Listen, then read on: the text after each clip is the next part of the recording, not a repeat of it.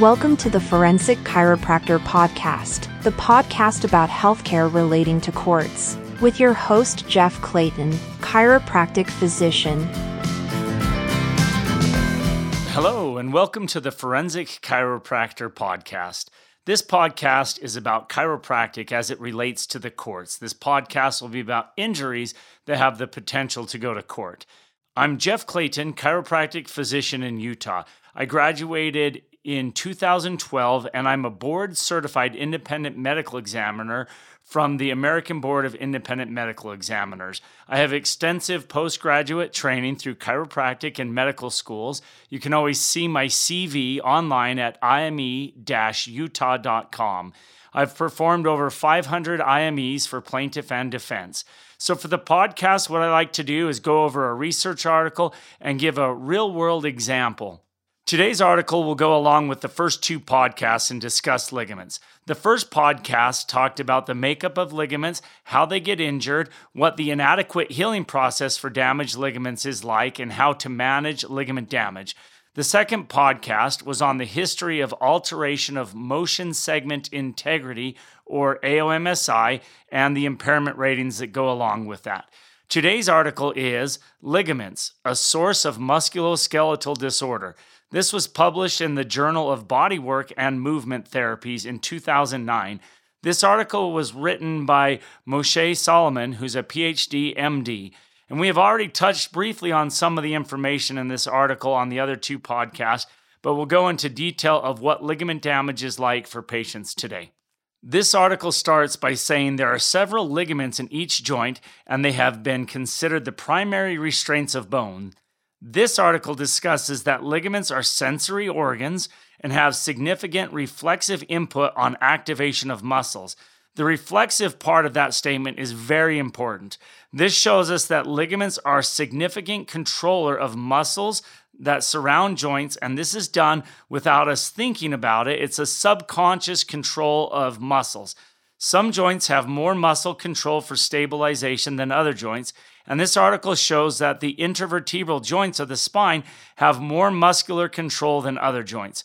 So, to sum up the first paragraph of the study, ligaments and muscles give stability to joints, but ligaments are sensory organs that reflexively activate or inactivate muscle stability, allowing muscles to participate in joint stability. This study shows what joints with ligament damage will be like. The ligaments, once damaged, will alter the muscular activity pattern around a joint, resulting in early onset of arthritis, pain, disability, and eventually the need for joint replacement surgery. This article showed the type of stretch or load placed on ligaments is significant. A slow rate of stretch on a ligament will cause little tension of the ligament, but a fast stretch or loading on a ligament will create a high load, often leading to ligament damage or rupture. They showed that a fast stretch on a ligament, even if it's within the normal range of motion for that ligament, will lead to rupture. This correlates well with most personal injury patients. Most personal injury patients have fast stretching of ligaments in motor vehicle collisions or slip and falls. Not that the ligaments couldn't withstand the length of stretching, but not at the fast rate of speed that injuries occur. I have heard this type of ligament damage compared to silly putty. If you have some silly putty and stretch it out nice and slow, you can stretch the silly putty a long way without breaking it. If you take the same silly putty and pull it apart really fast, it will tear almost instantly, not allowing for any stretching. This article today talked about cyclic loading of ligaments, or moving ligaments below the threshold to tear them, but doing it repetitively. This constant repetitive loading of ligaments showed the body needed a 24 to 48 hour period for recovery. This has been helpful with workplace injuries where repetitive loading of joints takes place with long hours and not enough time between shifts to allow the ligaments to recover. In contrast, this study showed that moderate exercise or repetitive occasional activities with sufficient rest and recovery allows ligaments to have an increase in overall strength over time. This study showed that immobilization or decreased physical activity results in weaker and thinner ligaments with an increased potential for injury. This information is helpful with patients that are very active versus patients that are not active. Ligament damage is more likely in less active patients. I see this a lot in the elderly population. In general, the elderly population is less active, and this leads to weaker and thinner ligaments and will increase the potential for injury in this population. Now, for my favorite part of this article. This section of the article is titled Ligaments as a Sensory Organ. This part of the article talks about the ligament muscular reflex. This section discusses how ligaments are reflexively or subconsciously involved in muscle control.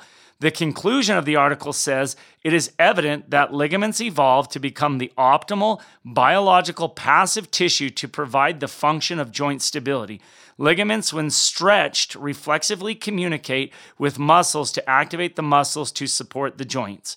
When ligaments are no longer being stretched in a low-load situation, they will reflexively inhibit muscle activation around the joint, allowing for muscle relaxation. This article refers to ligament damage as a neuromuscular disorder. Neuromuscular disorder means a disorder of nerves controlling muscles. The neuro in this case is the reflexive neurological control of the ligaments.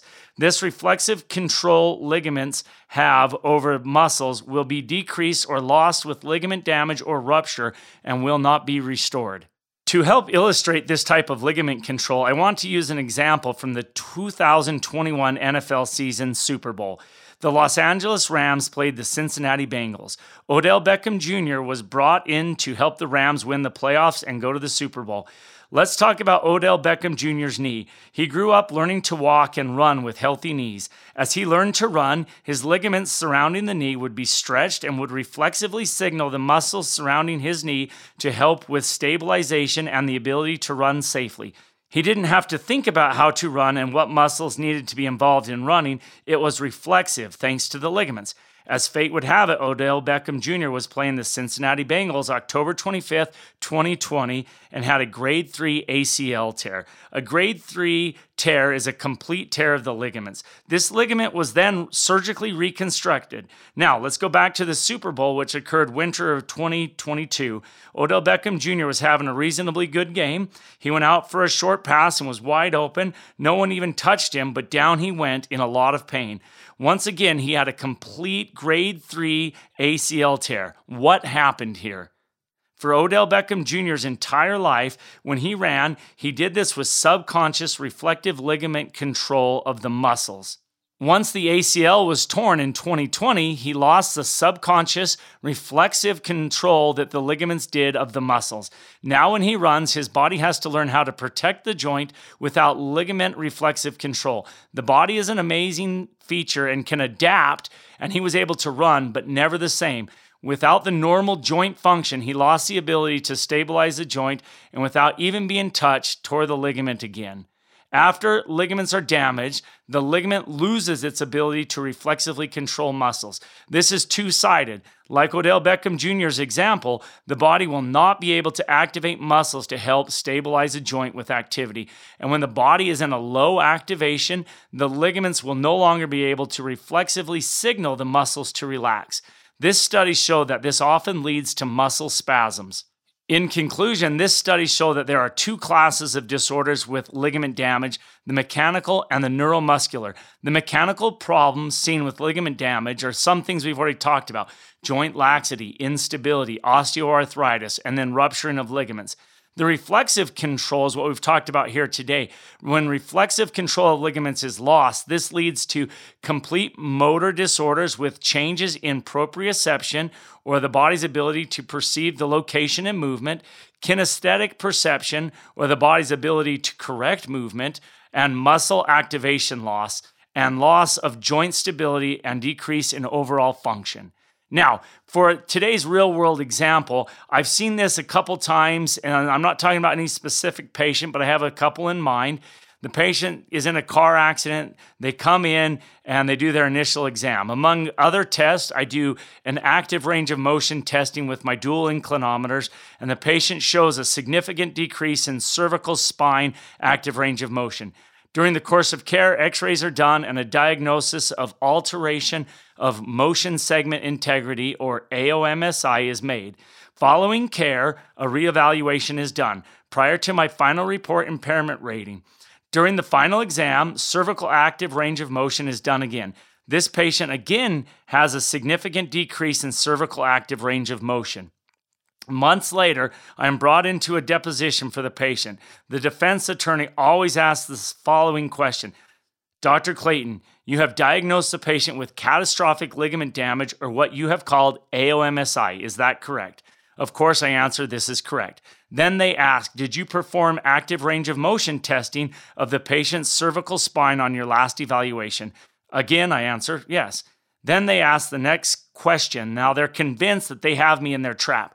Dr. Clayton, how can the patient have ligament damage and a decrease in range of motion? They're under the impression that this ligament damage would cause joint laxity and looseness in the joint. And this is why I hate the term ligament laxity when associated with AOMSI. As seen in the podcast that we went over today and the last few podcasts, AOMSI is not ligament laxity. It is complete tearing of ligaments at a motion segment. As seen in this article today, once these ligaments are torn, they lose the ability to reflexively control muscles for joint stability. The ligaments will no longer be able to recruit muscles when needed and will no longer be able to tell muscles when to relax. As seen in this article, ligament damage often leads to muscle spasms.